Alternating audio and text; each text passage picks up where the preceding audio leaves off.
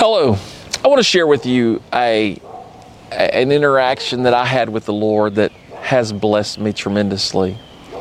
You know, a number of weeks ago, I was talking to a friend of mine about the Word of God, and we're talking about a God of abundance.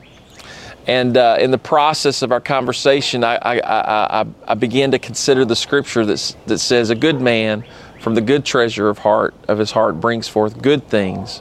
Evil man from the evil treasure of hearts brings forth evil things." And Jesus said, "From the abundance of the heart, the mouth speaks." And I preached about how we need how we can determine what comes out of our mouth, what comes from our life, is to be sure that we're putting good things in. The best things we put in our heart and life is the Word of God, the Spirit of God, a fellowship with the people of God, being in the house of God. We can put in our heart good things so that when we open our mouth, what comes from our life is good things. And I meditated on that, and just a few weeks go by, and the Lord had kind of planted in my heart the concept of the treasure house of God.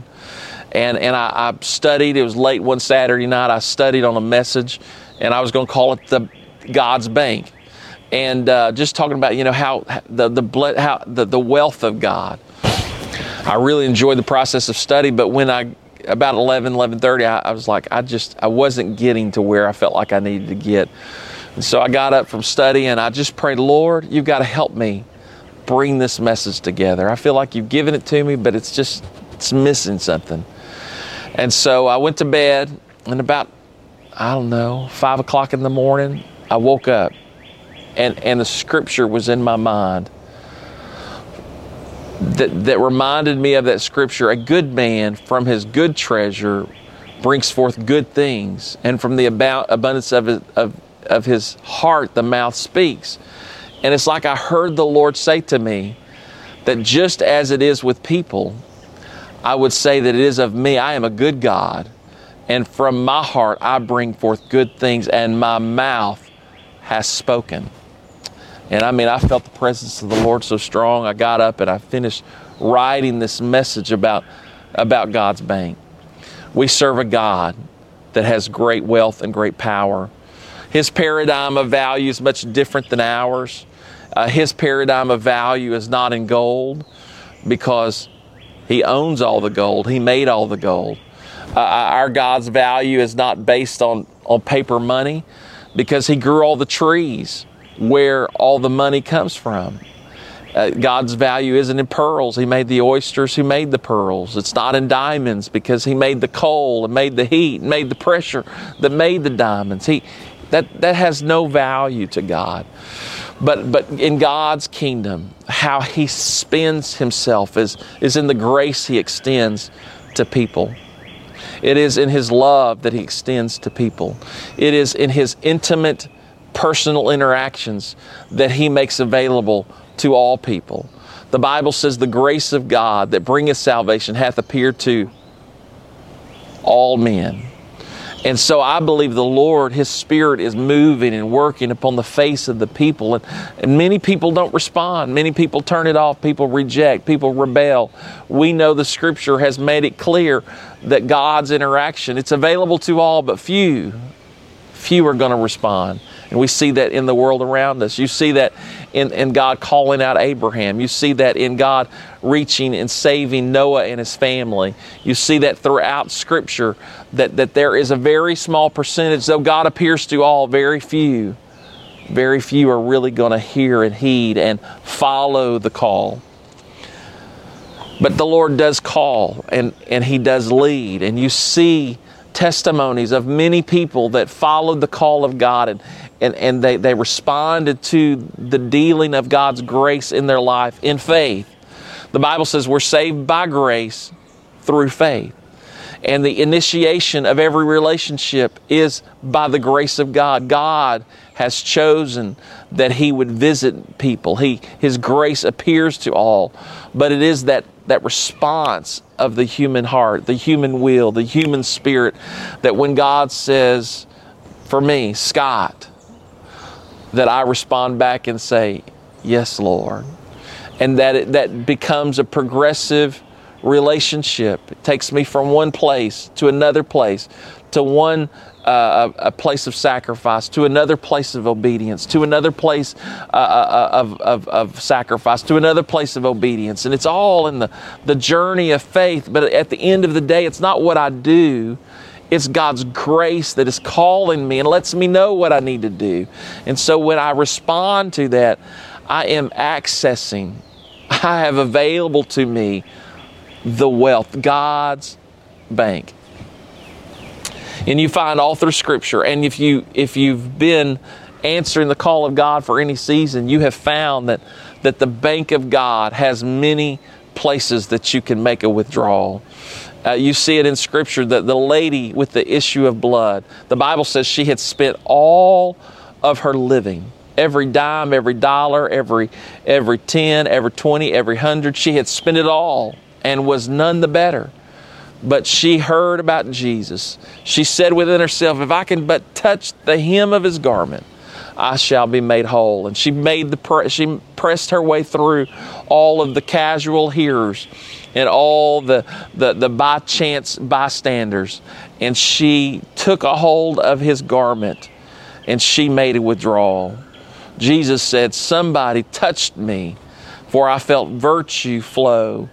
And we as believers, we can make up in our mind to allow the issues of our life not drive us away from the Lord, but to drive us to the Lord. And faith would say, I am going to get a hold of God, and you will feel virtue. You will make a withdrawal from God's bank when your faith will take the issues of your life to drive you to God, not away from Him. You know, I heard in the news that over the past few months that the United States government has spent in excess of $7 billion between quantitative easing and writing checks and all the stuff they're doing. $7 trillion. To give you a picture of what that looks like, if you were to take a $100 bill and stack 100 of them into a stack of $10,000, and you were to stack those $100 bills onto a pallet, 3.5 foot tall, and you were to stack the pallets one on top of the other until they were 25 foot tall, and you took those pallets full of $100 bills and $100 stacks, 25 foot tall, and you spread that solid 25 feet deep over 5 acres, the equivalent of more than 2 football fields, 25 foot tall, $100 bills, that is about $7 trillion. That's what the government has spent. If you had $1.3 trillion, you could buy all the gold that has ever been mined in the history of humanity. So with $7 trillion, you could buy all the gold ever mined over 3 times. That's a lot of gold, and that's a lot of money. But what I'm talking to you about is not silver and gold. The Bible says we have not been redeemed with silver and gold from our vain conversation, from our vain tradition, from our sin and iniquity, but we have been purchased with the precious blood of Christ. Oh, there is power, wonder-working power in the blood of the Lamb. That there's healing power, for by His stripes we were healed. There is healing power in the blood of Jesus. There is peace in the blood of Jesus. There is hope through the blood of Jesus. And so I'm telling you, through faith, we can make an access. We can make a withdrawal from God's bank. But I have access through the bank of God by faith to make a withdrawal that God can provide for my needs, hear my prayers, forgive my sins, bless my children, give me wisdom for today and tomorrow. And ultimately, Paul said it this way, if I had hope in this life only, and I do, I have hope in this life. I know the Lord's going to help me tomorrow, every day I live ahead. I have hope in this life. But Paul said, if I had hope in this life only, I would be of all men most miserable. And so in the midst of this pandemic, in the midst of trouble and uncertainty, we need to remember, Even if trouble comes, sickness comes, the believer has a hope that's far beyond this life. The Bible says that the sufferings of this present time are not worthy to be compared with the glory. Somebody say glory. The glory that shall be revealed in us. And so I want to encourage you today, in this life, we have access to God's bank.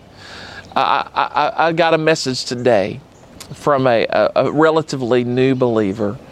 And this person sent me a note and said, Pastor, this morning I got up and prayed. And she said, I prayed in the Spirit, and the Lord just blessed me. And she said, I heard myself speaking in tongues. And I understood for the first time what I was saying. Here, let me read what she said. Oh, it blessed my heart. This is what this person wrote me. As I was praying in the Spirit, I knew I started speaking in tongues. And in that, I heard and understood what I was saying, even though I wasn't praying in English. And she said she heard the Lord say to her that I am the God of Abraham, and in me there is no fear. And she said she just began to weep and cry. And she related to me that she had a dream. And in the dream, she could see her body laying down. And she knew that what she saw, it was the temple of God. And she saw that the Lord came down, and the voice of the Lord said, you are my child in whom I am well pleased. And God breathed into her. She woke up and she was so blessed. And God gave her confirmation of what the Lord had spoken to her in the Spirit.